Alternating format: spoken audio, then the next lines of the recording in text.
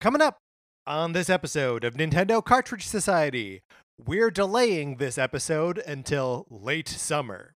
It's dangerous to go alone, so the Nintendo Cartridge Society goes with you.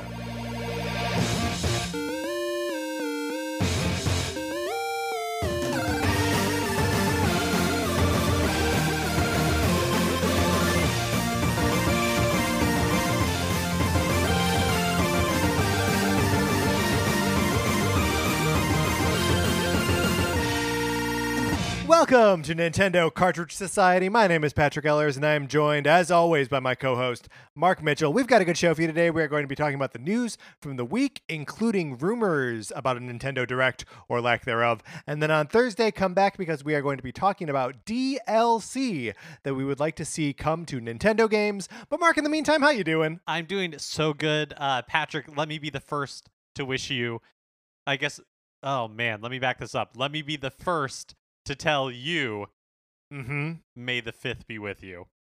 Okay, now I don't know what that means, why the 5th would be with me.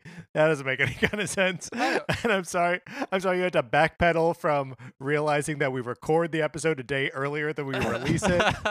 I have no idea what you're talking about. Well, thank you, Mark. May the 5th be with you as well. Thank you. I've got a little bit of a bee in my bonnet about the new Facebook React, and I know you're not really on Facebook, but there's a new like emote in there where instead of just liking something or loving something, you can there's a care option, and it's like a smiley face hugging a heart. Oh, as in like you are sending hugs or to indicate that you care about the person who is sending that status.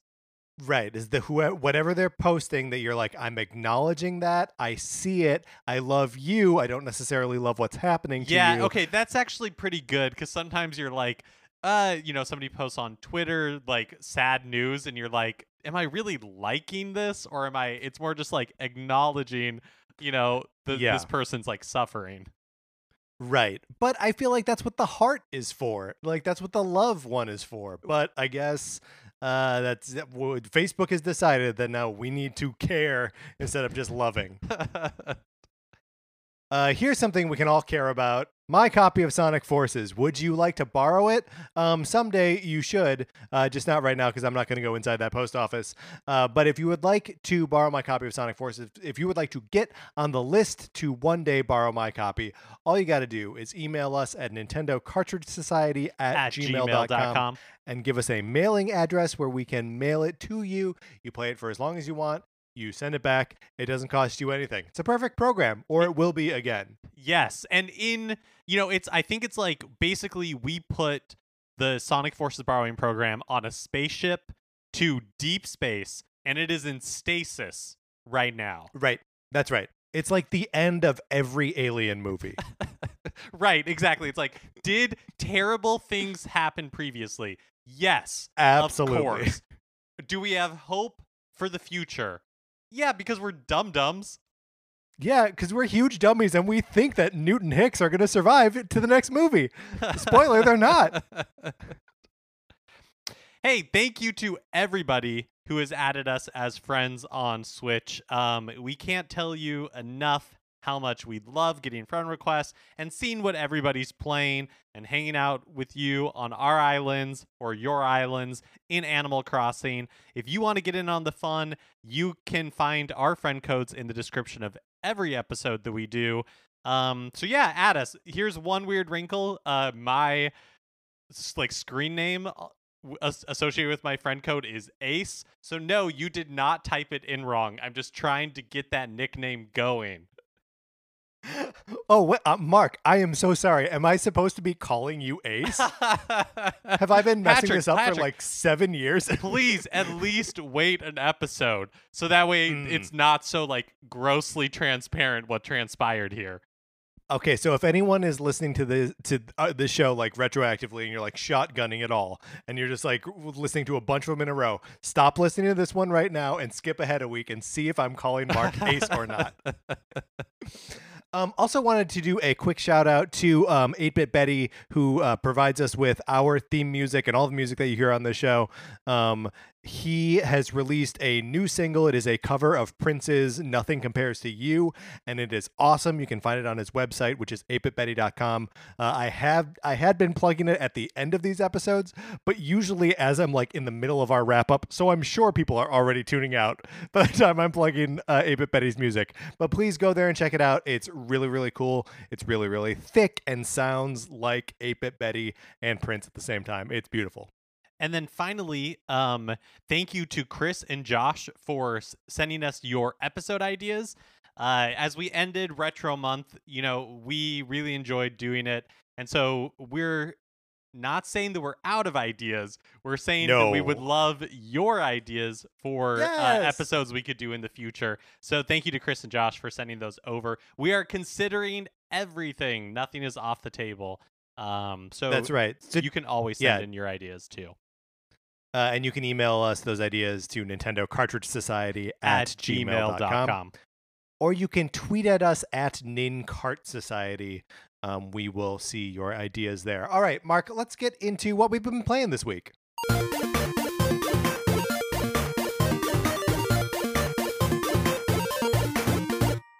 It's May Day, or the week of May Day, or Mayday week. What is this? What is Animal Crossing? Okay, yes, it's May Day happened, and it is like a mini event in Animal Crossing, and I'm a little confused as to what exactly like May Day means in Animal Crossing. Like, is it related to labor? Clear. It doesn't seem like it is, no. I mean, obviously, in the real world, May Day is the day that we celebrate the people who work, and especially now when, essential workers are so important to keeping us all alive, and are risking their lives to do it.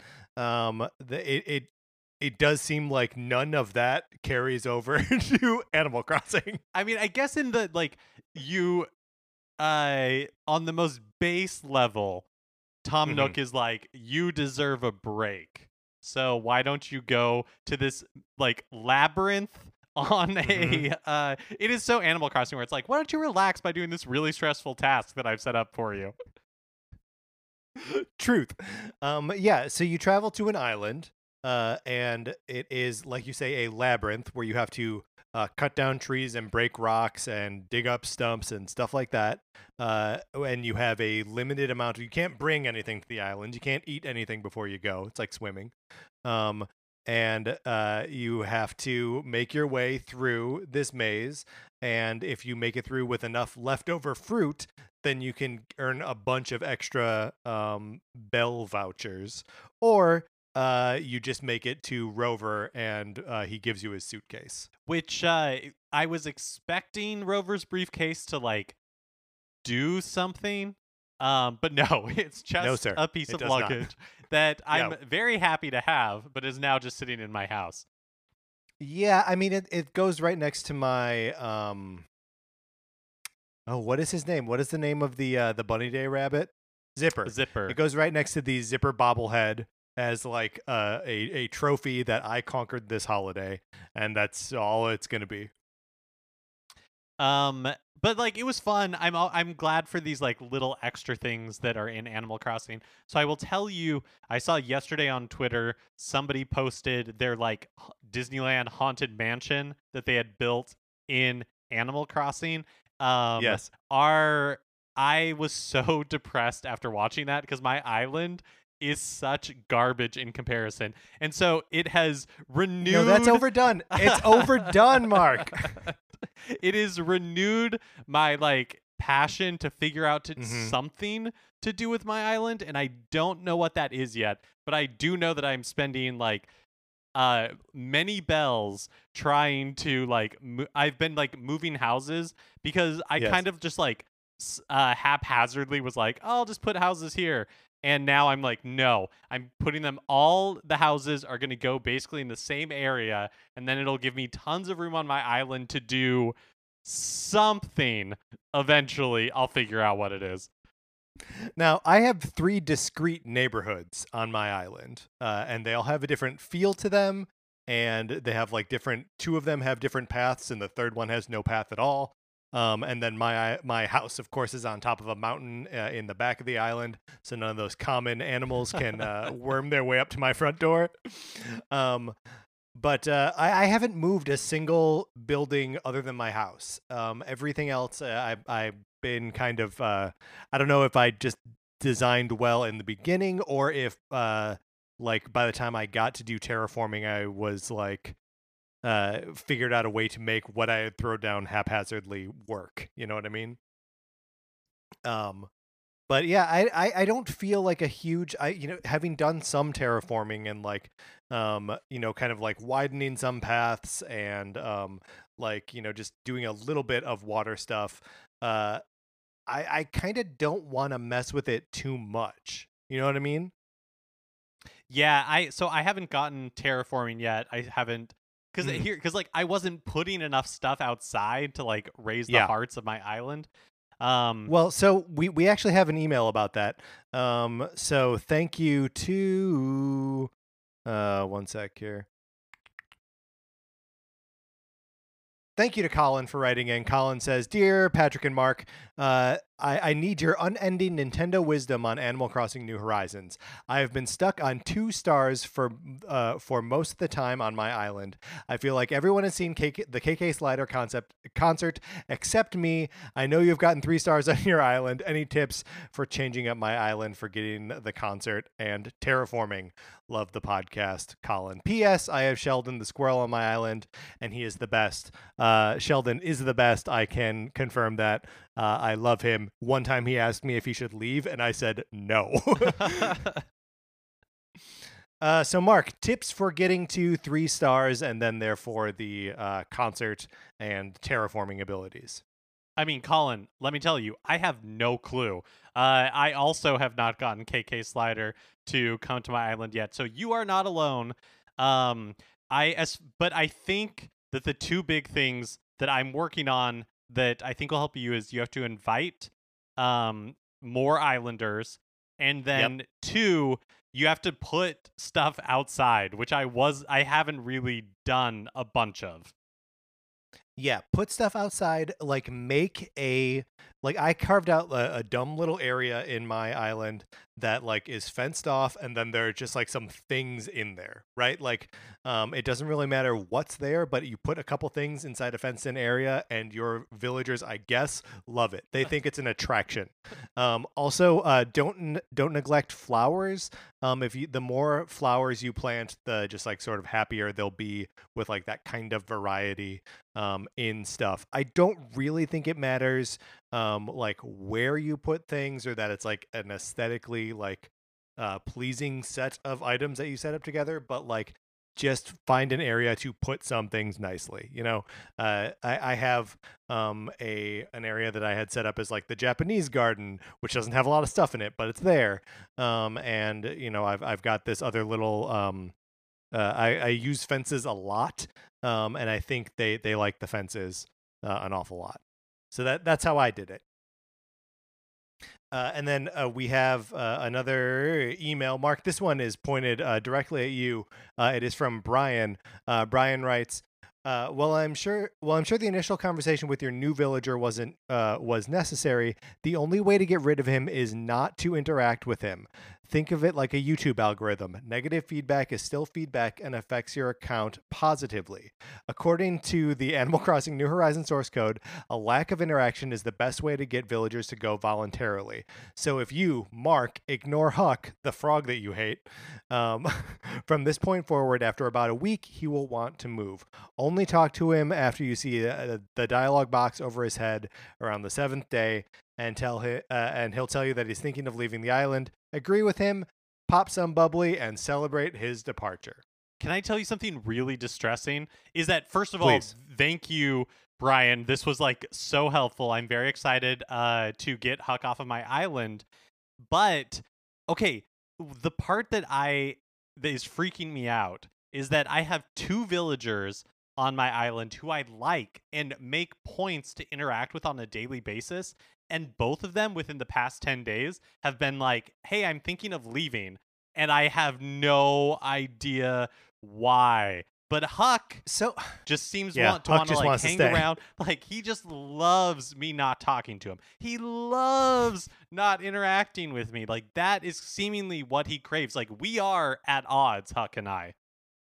See, I think that the game also just like wants to cycle your villagers out so you will get new neighbors.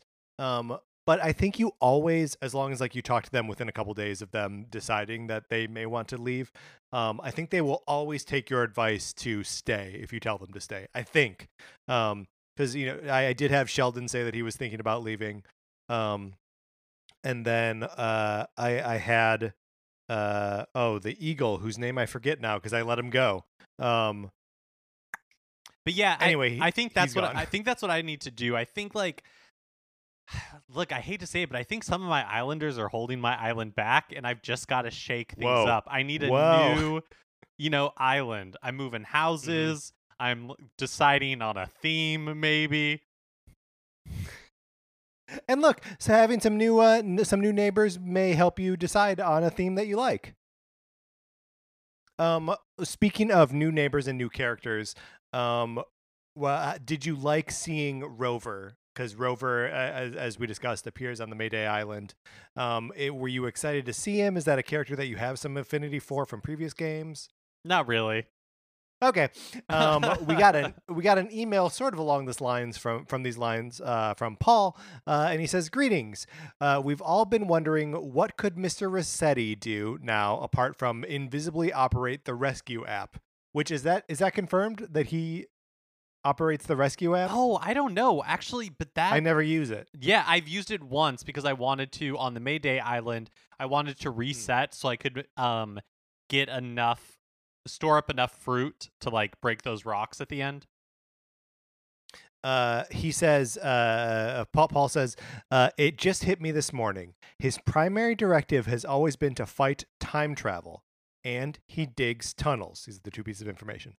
He needs to be the chief character for the Groundhog Day event. Next February 2nd, everything should be normal except Mr. Rossetti is in town and grumbling. Then the next day, Isabel announces that it's February 2nd, giving the exact same speech. Rossetti asks you for your help in fixing the timeline. He's going to succeed regardless, but you can help him each day and you'll get rewards. February 2nd repeats itself with the exact same guests, items, fossils, turnip prices until Sunday when Mr. Rossetti reveals he fixed it and gives you your rewards just in time for KK Slider's concert. What do you think about that, Mark? I think that's amazing. I love Mr. Rossetti so much, and I am dying to know how he's going to make an appearance in the game.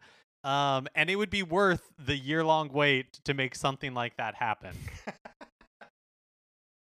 So here's hoping he comes back as the groundhog from Groundhog's Day. Any further thoughts about your experience playing Animal Crossing this week, Mark? No, but we're dangerously close to this turning into a segment of its own. Yeah, I mean, I don't perceive any danger, but but I think it will become its own segment at some point. Mark, what else have you been playing this week? I played a little bit of Mario Kart 8 Deluxe. Still working my way through trying to get 3 stars on every cup. Now I'm working on the 150cc class. And look, I made it through one. But there were a couple close calls, and there's nothing sadder than making it through like most of the races, and then on the last race, just like getting hit by a blue shell at an inopportune time and coming in second. That is heartbreaking. Yeah, it's brutal. Actually, Sarah and I didn't mark this down on the sheet, but Sarah and I also played a little Mario Kart 8 Deluxe. We did just like a random 16 course whatever you call it, just like versus the two of us, because we wanted to burn an hour while we watched something on TV. So it was great. And then you also have down here that you've been playing Super Mario Brothers 2. Oh yeah, I just did like on I can't remember, some day last week, maybe Saturday. I was in the mood to play some like 2D Mario levels, and so I went back into Super Mario Maker 2 and was playing a couple of like the story levels that I hadn't finished, and like it wasn't really doing it for me. So I went into the NES Switch Online and booted up some Super Mario Brothers 2, and it'd been a while since I had like played through that game, and it's super fun. Yeah, that game is a delight. Um, not maybe not as much of a delight. I played Star Fox 2 yesterday, for a good 45 minutes, and I don't believe I'll be going back. It has I don't remember if during our original Star Fox episode, we talked much about Star Fox Command. But so many of the game has like an overhead map, Star Fox Command, as does Star Fox 2, where you're sort of like plotting your course and like intercepting missiles and stuff, all for these like individual encounters, and all the individual encounters are boring and rough. So I had a total. I wouldn't say change of heart on the original Star Fox, but we had a great time playing it for Retro Month. But I cannot say that extends to Star Fox 2 for me. All right, so that's what we've been playing this week. Let's get into the new releases and what we might be playing next week. So another quieter week for new releases. On Thursday, May 7th, Jay and Silent Bob Mall Brawl is being released on the Switch eShop. It's kind of like an 8-bit throwback to beat 'em ups games, but with starring Jay and Silent Bob, the Kevin Smith creations.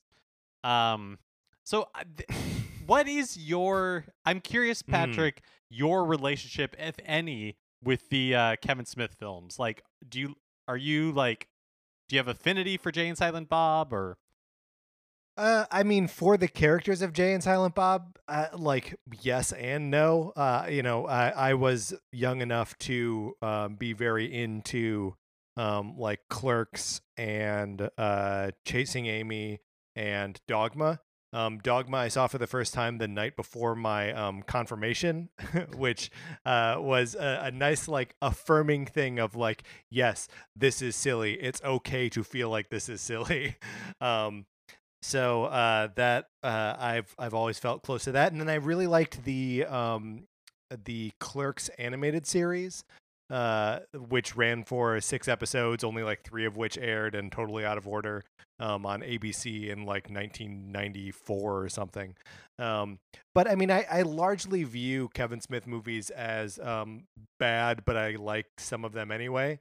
I can't really say that I like anything that's come out of that corner of like Kevin Smith's output in the last 20 years I've cared about at all.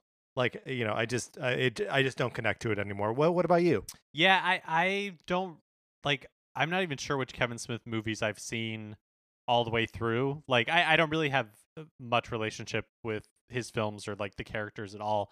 But one thing I think is really interesting is the fact that like this sort of thing exists. I think it's interesting in the sense of like where video games are compared to the games that they would be aping.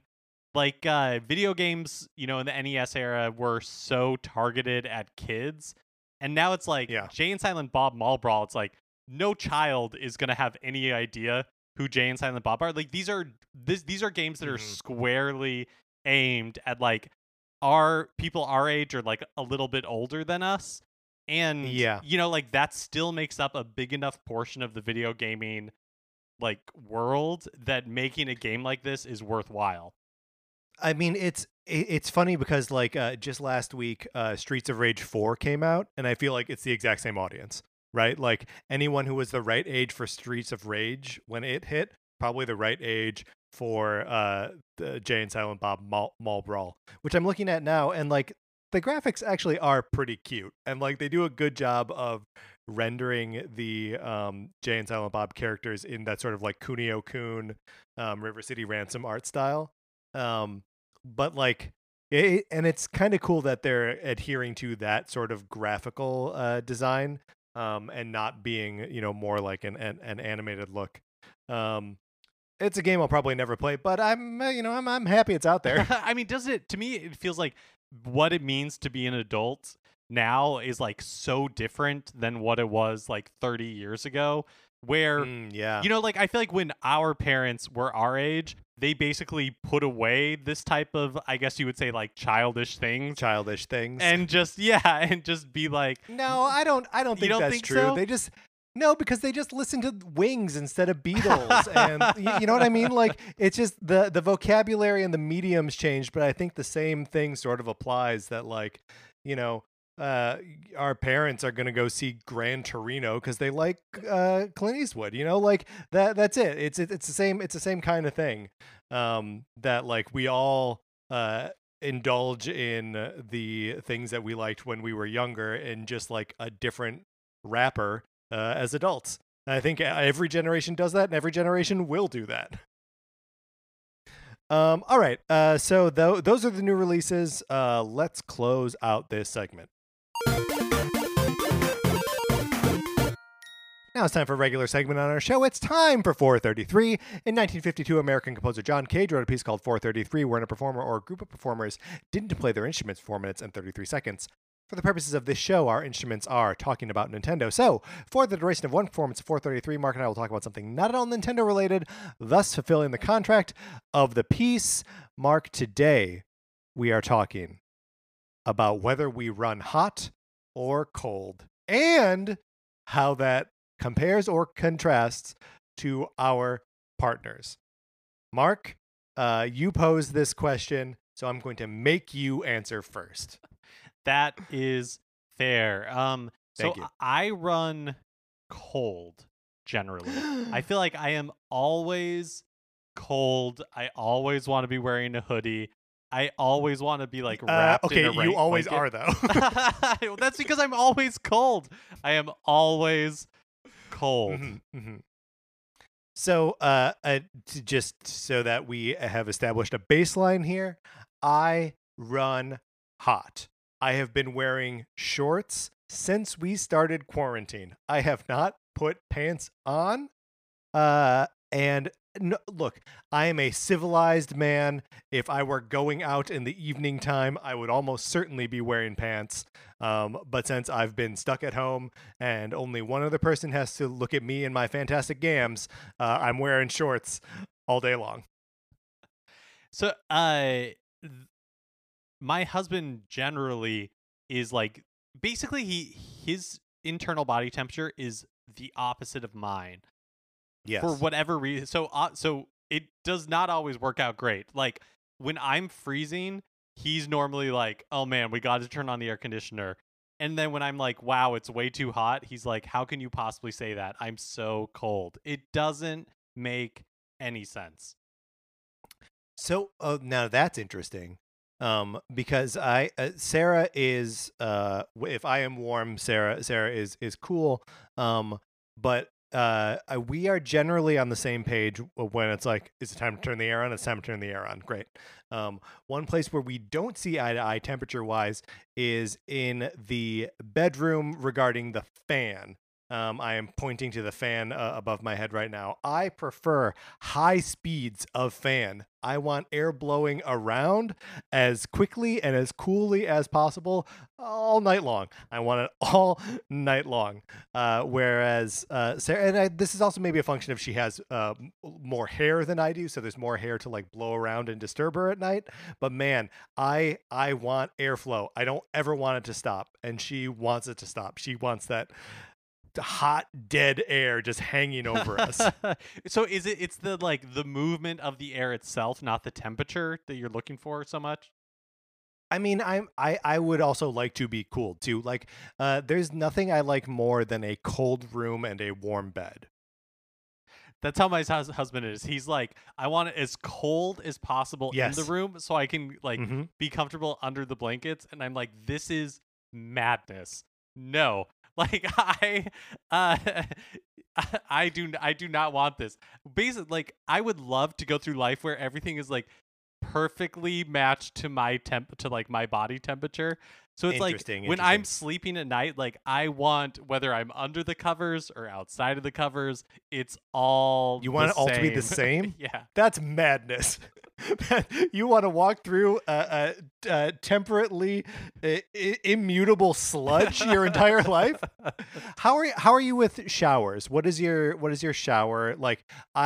For example, I enjoy a hot shower, and I enjoy those hot showers for probably longer than is advisable. I really like a hot shower. Mm. Like desperately wish I enjoyed cold showers because I think it'd be so much better for my pores. And so I have tried to be like a cold shower person, but it's crazy to me. Oh, I guess we'll never never know. We'll never know more about cold showers. Okay, we were accompanied today by pianist G. Liu. So thank you, G. Liu. All right, Mark, let's get into the news. So we got some news last week about a Nintendo Direct. Yay! No, unfortunately, the news is that the anticipated E3 Direct has been delayed to, quote, later in the summer due to complications related to COVID-19. Now, maybe we should just know that from now on, when something is delayed, probably, at least in part, due to COVID-19. Yeah, I think that's fair. And even if it's not, it's a good excuse you can always use. The best. So, what are your initial reactions to this, Mark? So this is not entirely surprising to me, right? Like, on the one hand, you know, Nintendo for the past few years has always had a big Nintendo Direct timed around E3. But, oh, by the way, this is all based on reporting from VentureBeat and Eurogamer. Nintendo obviously has not like announced or confirmed anything. One of the things I thought was interesting in I think it was the VentureBeat article, is they were talking about like, just like Japanese business culture and how, you know, like, work from home for a lot of Japanese companies is something that they have to get like very used to. In VentureBeat, they were talking about how, like, you know, we think of Japan as being very technologically advanced, but a lot of businesses there are still doing business by like fax. And it's, you know, like so much of Japanese business is predicated on the idea of being able to do business with a person face to face and all that kind of stuff. And so that they're just not really like set up or prepared for this swift shift to working at home. And so that is partly what I guess maybe the speculation is why this is delayed, is that as Nintendo is kind of, you know, attempting to shift to this work from home environment, that you know, it's delayed a few things, which I, you know, can appreciate. Yeah, I mean, I think it's also just a little bit of, you know, the big release that we've had so far this year from Nintendo is obviously Animal Crossing. But that was one that we originally had slated to be on the calendar for last year, and was delayed like around E3 was when we finally found out about it, being delayed to the next year. So like in some ways they're still sort of paying off the promises of 2019 now. So like I think they're a little bit behind their schedule anyway, and had such a big year last year of their like sort of partner relationships like Intelligent Systems and the Pokemon Company, Game Freak, I guess, and you know, like Astral Chain and Marvel Ultimate Alliance. They had all these big games that came out and had Nintendo characters in them, or were exclusive to Nintendo platforms, but we're still like, you know, it's not necessarily them. Like I think we are just seeing the sort of momentum catch up to Nintendo now. And yeah, maybe it's also harder for them to get everything together and present what they wanted to for this year in time for the E3 window. But also, you know, it's just Nintendo's a big company, but it's not a huge company. Yeah, that's interesting. I actually kind of feel like last year was not like a real like momentum like, yeah, like there wasn't like a ton of momentum to last year. I felt like it had good releases and like a number of like big third party releases, you know, that like you mentioned, like the Marvel Ultimate Alliance and Astral Chain and stuff like that. But all of that again feels like partner relationships that wouldn't really affect Yeah. like Nintendo's like own internal work schedule. Obviously shifting Animal Crossing from the fall to March of this year had like I'm sure ripple effects down the road.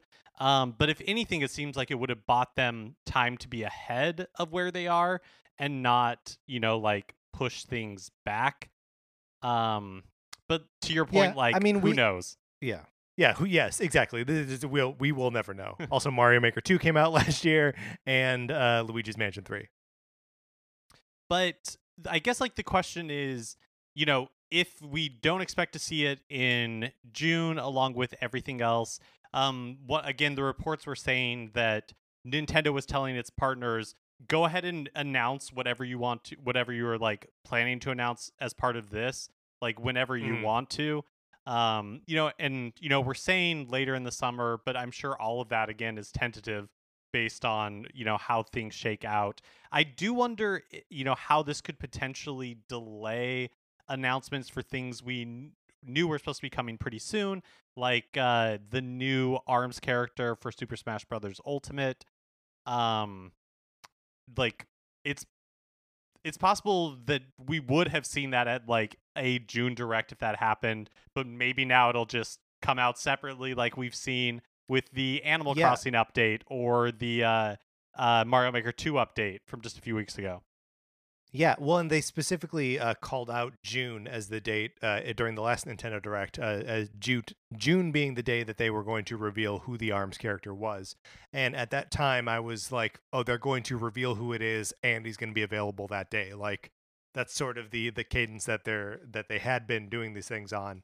But yeah, so now I wonder if that means that character will be delayed, or what. There was a mention of so in Famitsu this last week, Masahiro Sakurai has his bi-weekly column, and he mentioned that he and his team are continuing to work well during work at home stuff.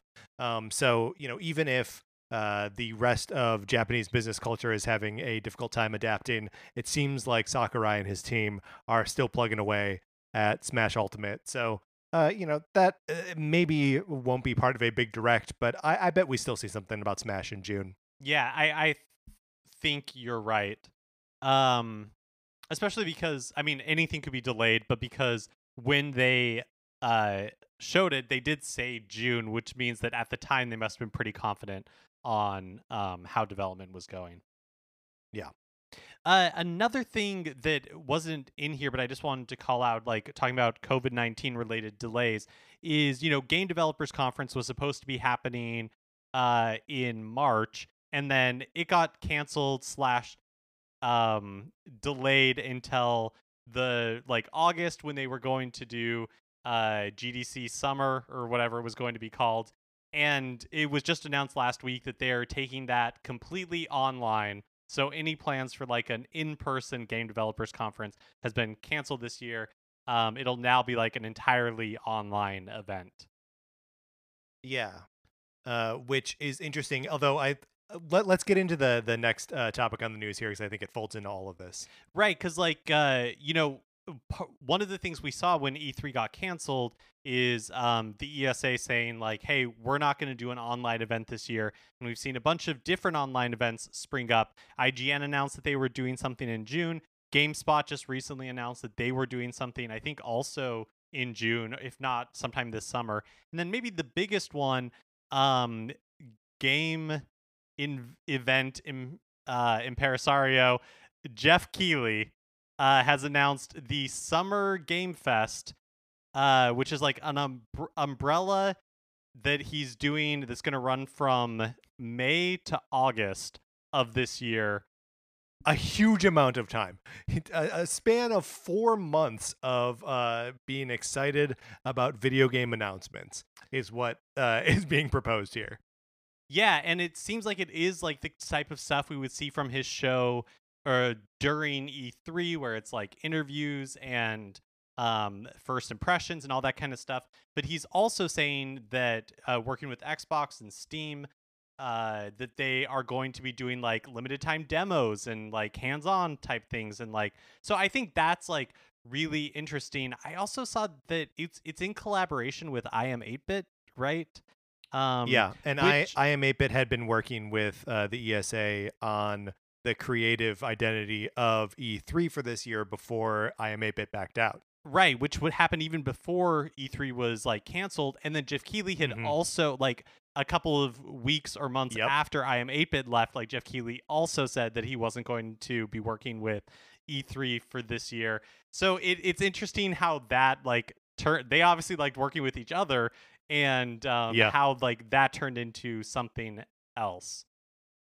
Yeah, so it's I mean, I guess no one really knows right now because the range from May to August means that a lot of different events are sort of swallowed up by this, including GDC, like you mentioned before. A little bit of like Gamescom sort of takes place in that same time period. Obviously, like the digital, they're both IGN and GameStop's events are in that same window. So like, I don't know. I'll be interested to see how many exclusive announcements could there be to be shared among these different platforms. Yeah, like how do you differentiate each one? Like how do you make it? I mean, look, one of the things that was so nice and fun about E3 is that it was just like a week of everybody doing their thing, and spreading this type of stuff out like over a lot of events is totally fine. But then at what point does it just become like the regular news cycle? Yeah, to 100%. Yeah.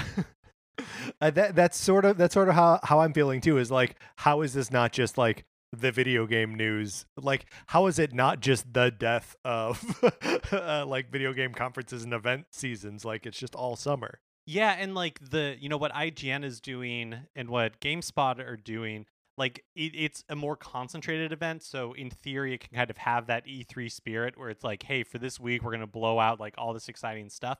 Yeah, doing it over like the course of a really long, like the entirety of summer, basically.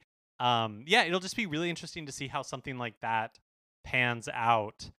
It is also interesting. So when it was announced, Keighley said like, hey, for phase 1, here are the companies that are like participating, and there were Iron Man 2, Captain America.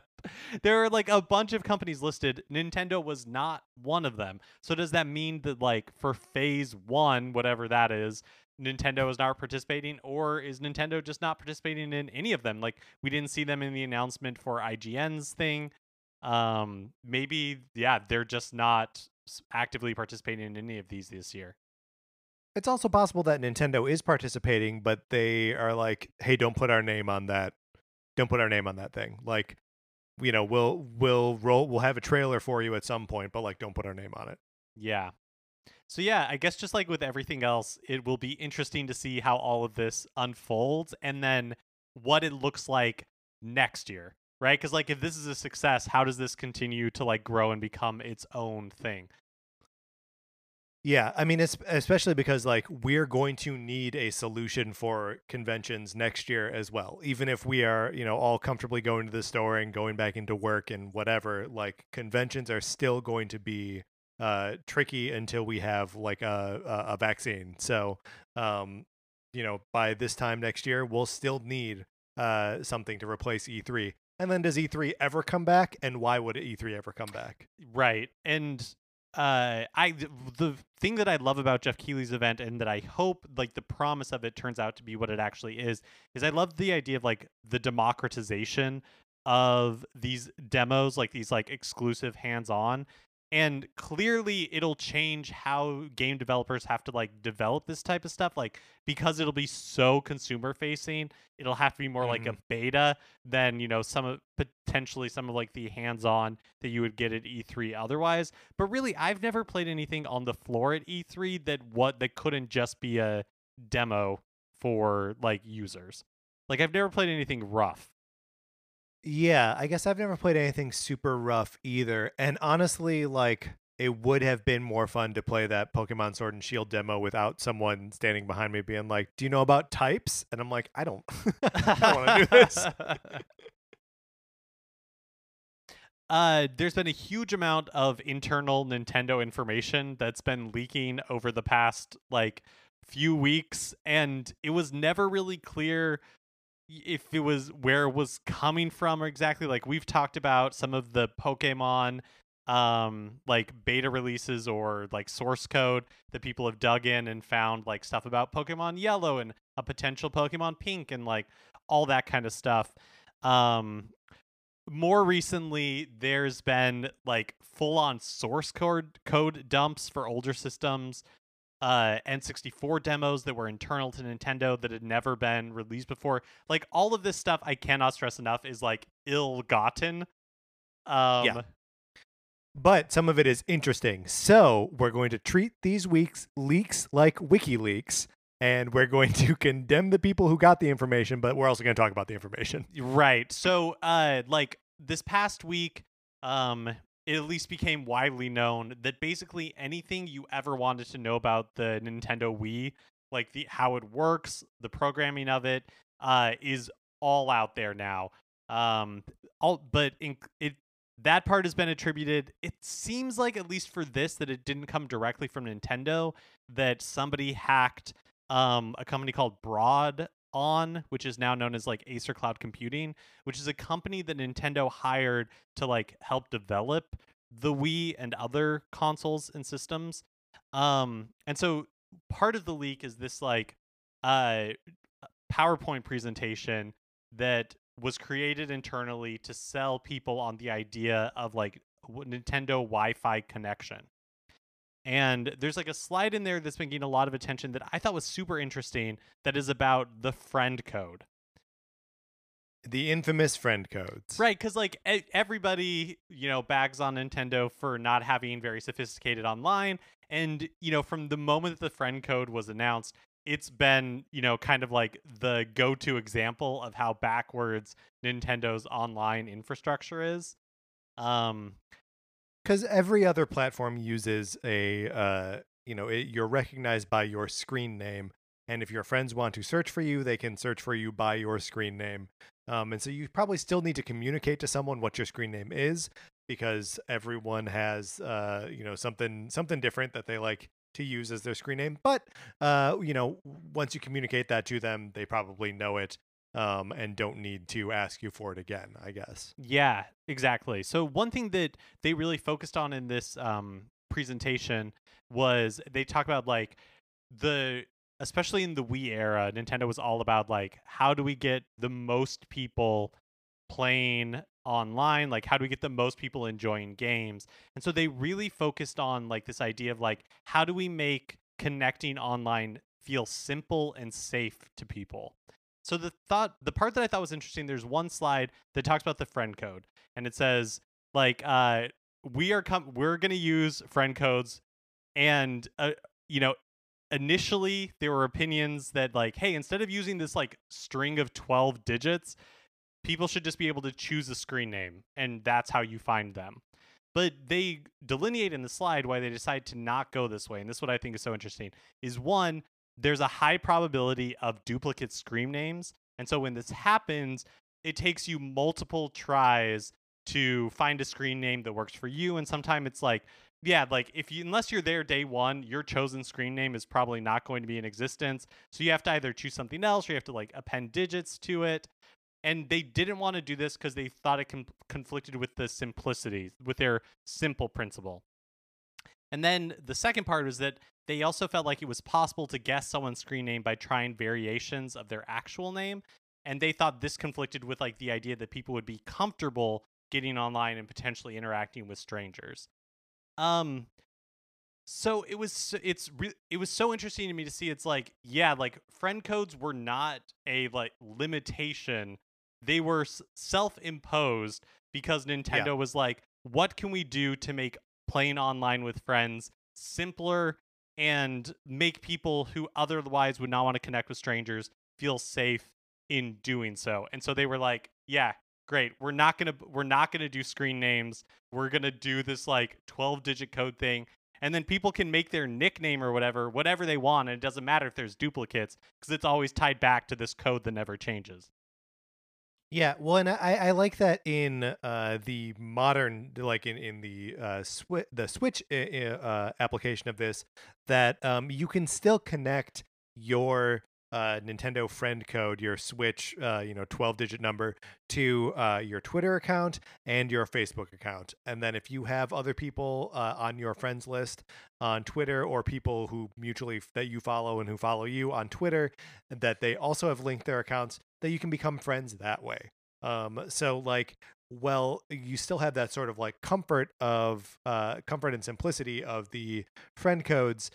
There's even like the extra ease of use of, if someone follows you on Twitter and you follow them, then you can become friends that way too. Yeah, I definitely feel like it's like evolved in the right direction. Totally. And I can tell you, as somebody whose name is like so common, there are millions of Mark Mitchells in the world, Yeah. that like I can totally appreciate this idea of somebody having a duplicate screen name, and so you're chosen one. Like, I cannot tell you how finding a Gmail like Yeah. account was like such a nightmare, because every variation on Mark Mitchell is like taken. um and so yeah, Yeah. like, Well, oh, and sorry, go ahead. uh, just like, honestly, all of my friends' screen names, like on like the PlayStation Network or whatever, if I would need to know exactly what their screen name is anyway. Like, if I want to find my friend Andrew, I have to know, and I know. Okay, I just thought of it. I just thought of what his screen name is, because I like had to think through it. But if I didn't already have that information, I would need him to text it to me anyway. So like, it's almost the same as having the friend codes, except it's harder for like a person to remember their own, I guess. I think what I really appreciated about this is like, um I think it's really easy when you see a decision that like a company makes to just like do the knee jerk reaction of like, oh, like it's so stupid, or like, why did they do that? Like, Nintendo doesn't understand online, they don't care about online. And it's Nintendo does not talk about stuff like this. Like, they've never presented friend codes and said, hey, like, this is the reason we made these decisions. They're just like, yeah, we think friend codes are a great way for people to like connect with each other online, and like all that kind of stuff. Yeah. And I think it just goes to show that, like, like, most of the time, when companies are making decisions like that, it's like really thoughtful, and there's like a reason they decided to go that way. And it doesn't always make sense, and so it's interesting to see these like peeks behind the curtain where you're like, oh, like, I get where they're coming from. Like, that's so interesting. They like saw this problem, and it's not that they didn't like think of it, it's that they like were trying to solve for something else. Yeah. um Patrick, when we Yes. ever see Nintendo's next Nintendo Direct, do you think we're gonna get an announcement of Mother 3 being localized outside of Japan? Mark, I would say that the chances are incredibly low that we will see Mother 3 being announced as being localized to the West. But there is some reason to be excited about Mother in general. Yeah, so there's something called the Hobonichi Mother Project, which just announced the first of several products related to the Mother series. One is a book containing, Which is Earthbound, by the way. That's right. that's, Yeah. That's we right. Yeah. The yeah. only. Oh, I guess we've seen Mother. What was the remastered? Like, what did they call that when it got Mother Reborn or something? Yeah, I forget. Or was but it it's just like called Mother? Am I like? no, it's Earthbound Beginnings is what it's called. Oh, yeah. Yeah. Is the sort of like remaster of Mother 1. And Earthbound as we know it is Mother 2, and Mother 3 we've never seen. Right. It came out for the GBA in Japan, but has never been released outside of that country. But as part of the Hobonichi Mother project, they are beginning to compile and are planning to release a book containing every line of dialogue from all three games, which I think is such an interesting thing to put out there. I don't understand this move. Like, how many little boxes of dialogue are you going to see that are just like good morning. Like, there's going to be so much like garbage filler in this that's not going to make any sense or have any sort of resonance, but it just like is in there for the sake of being able to say it has all the dialogue from all three Mother games in it. Yeah, and if you're like a big fan of the series and that's something that, like what a cool thing for somebody to just compile and now it's all out there.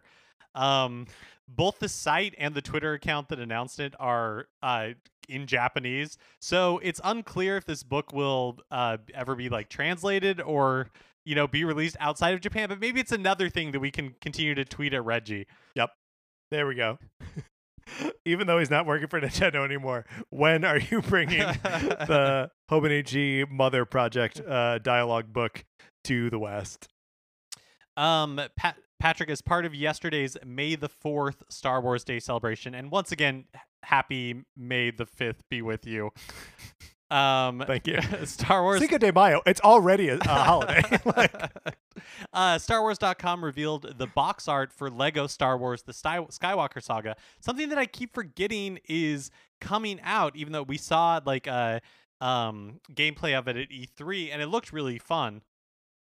Yeah, this is one that I have been sort of like low key looking forward to since E3, because as you mentioned, we did see we weren't able to play it, but we were in a small room where they were showing off the Skywalker Saga stuff, and like this is not just a collection of Star Wars Lego games. This is a new game built from the ground up that uses all the Star Wars characters and locations from the 9 like main saga films, and seems really cool and really dynamic and like objective based, and not just like collecting Lego bits or whatever they are in a normal Lego game.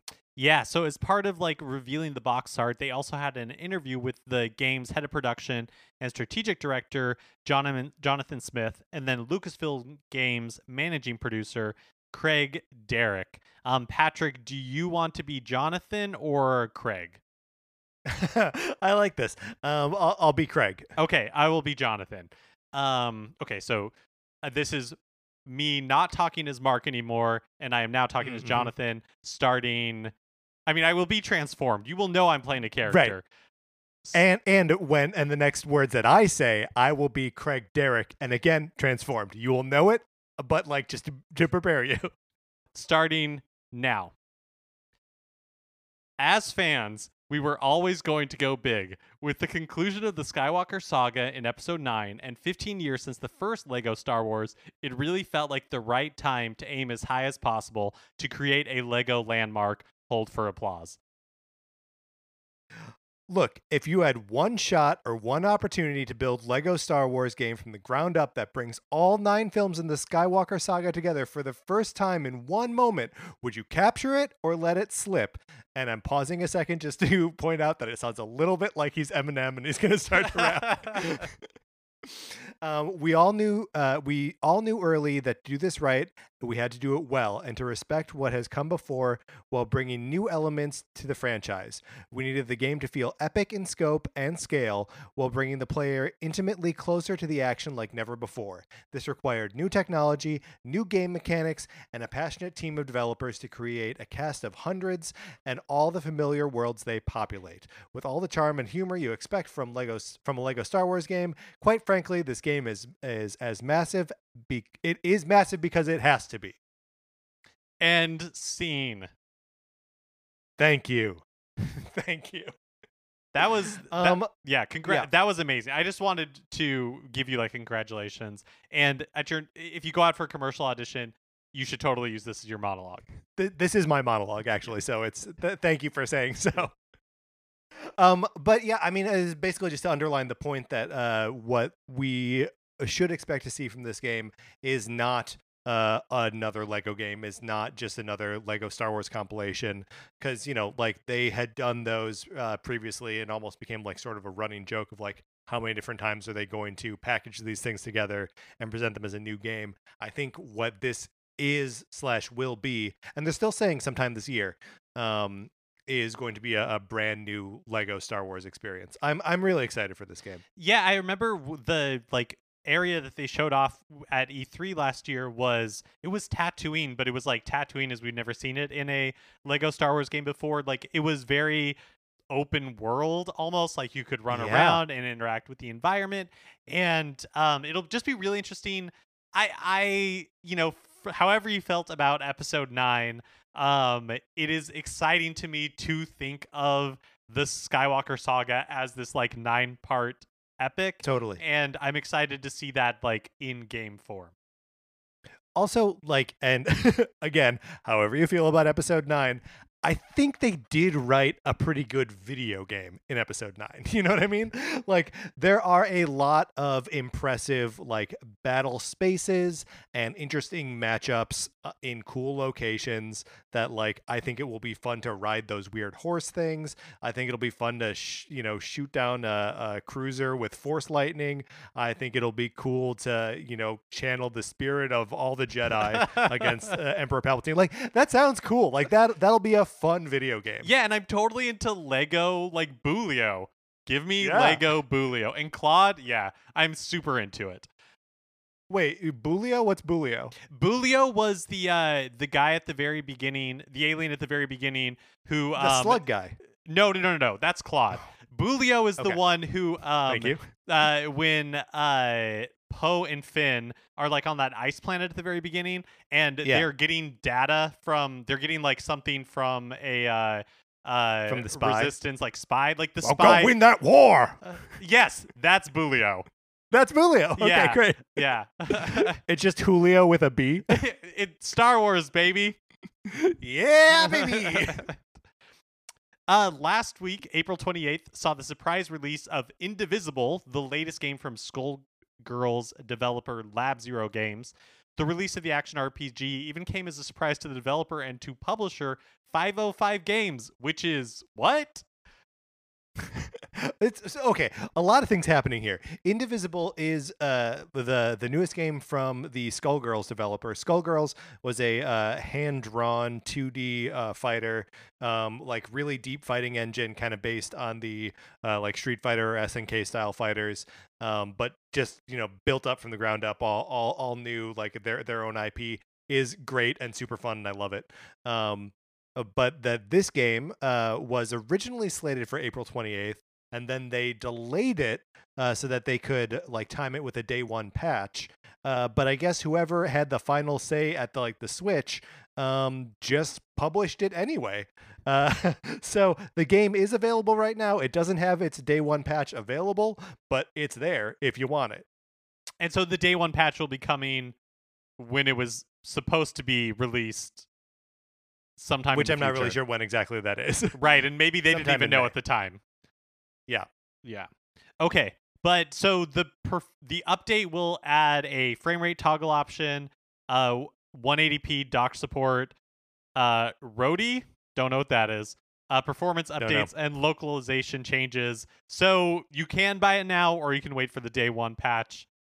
Indiegogo it should be backers. noted that right now the Yeah. game is like 10% off right now. So if you want to get it now and save a couple bucks, I think it's normally 30 and it might even be 20% off because I feel like I saw it for less than 25. In any event, it's cheaper if you buy it now. And then Indiegogo campaign backers, they haven't received their digital keys yet, but they promise that they're working to fulfill them as soon as possible. And again, when you weren't expecting the game to be out, what are you going to do? Yeah, but like it is. And this is just another one of those things that, like Cooking Mama Cookstar, is like, what's going on? Like, why are games coming out and the publishers are like, oh, this game is out? Maybe it's like one of those like scheduled tweets that companies like set, and then they're like, oh no, we like should oh no, not have Kobe said Bryant died. We can't tweet that. Right. Yeah, exactly. But then it goes out anyways. Like, this is the equivalent of that. Potentially. I have no idea. I have no information. The recently kickstarted Wonderful 101 remastered will be, doesn't that feel like a cajillion years ago? Will be delayed in its physical package. The retail version will be on shelves June 30th in North America and July 3rd in Europe. The digital version is still on track for a May 19th release date, with digital backers getting codes as early as May 7th, so just later this week. May the 7th be with you, everyone who's getting Wonderful 101 remastered. And happy May the 19th be with you to everyone who is just getting it regular. Also, some Kickstarter rewards will be delayed as well. Again, COVID-19. What are you going to do? COVID, baby. Speaking of, unsurprisingly, EVO 2020, the annual fighting game competition in Las Vegas, has been canceled.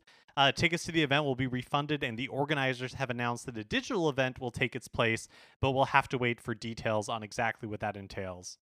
Yeah, and I'll be interested to see if they have some way of, because like online play for fighting games is such a different experience to local competitive play, just because any amount of latency transforms a fighting game like entirely.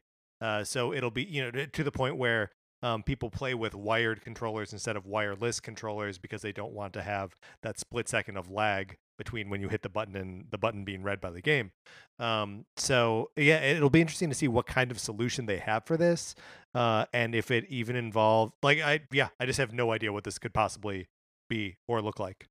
Yeah, totally. And I also feel like by the like who knows where things are going to be in like 6 weeks or 3 months. So possibly at this point, like maybe you can have a small group of people like get together in a physical location, and then those two people can do go up against each other, and Yeah, but totally. most of it is streamed online. Like, yeah, it'll be really interesting to see. Like, I know that Summer Games Done Quick a couple of weeks ago, like they announced that they were delaying till August, but they had, and I think with hopes of doing an in-person event, but they also had just done an online, like on short notice fundraiser for COVID-19 relief, and that was all streamed from people's homes. So like, does Summer's Game Done Quick like also do something different? It's just going to be so interesting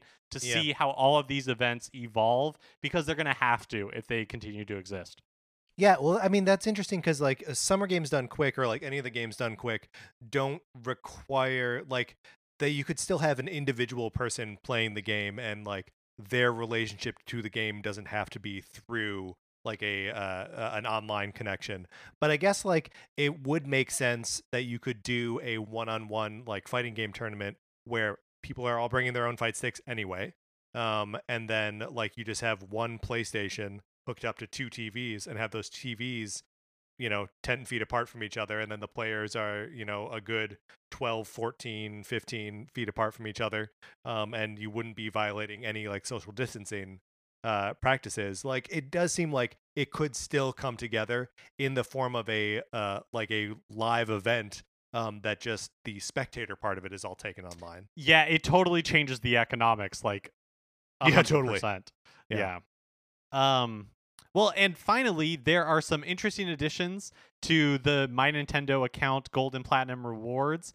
If you happen to still be playing your Nintendo 3DS, which is a good system that sometimes I badmouth unfairly, because my eyes are just like tired at the end of the day, so I don't want to stare at something just a couple of like inches away from my face.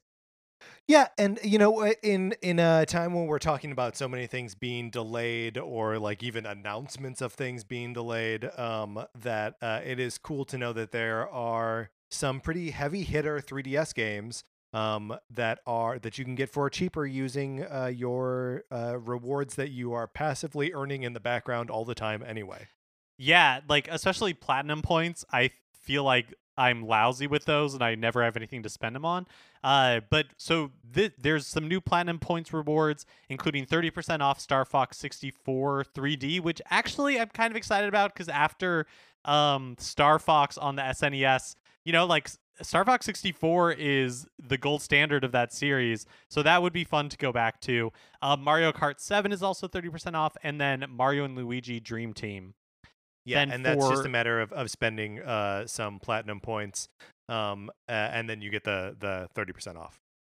And then for gold point rewards, you get 30% off Kid Icarus Uprising, Metroid Samus Returns, and Mario Sports Superstars.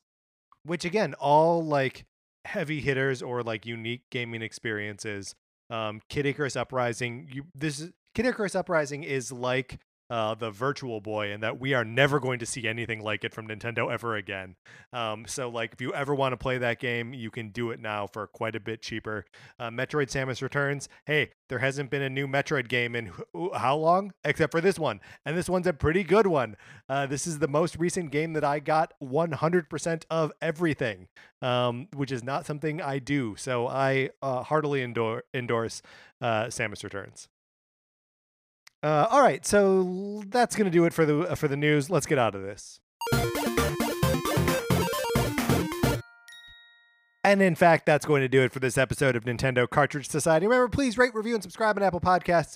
If you like the episode, you can share us on Facebook or Twitter or wherever you share stuff. On Twitter, I'm at Patrick_Ellers. Mark is at MKE Mitchell, and the show is at Nin Cart Society. And our 12-digit friend codes are in the episode description of every episode. You can also check out our Facebook page, which is just Nintendo Cartridge Society. Olivia Duncan made our logo. Our theme music is provided by 8-Bit Betty. You can get more of his music, including his cover of Prince's Nothing Compares to You, on 8bitbetty.com, or you can listen right now. For my co-host, Mark Mitchell, this is Patrick Ellery saying thank you for listening.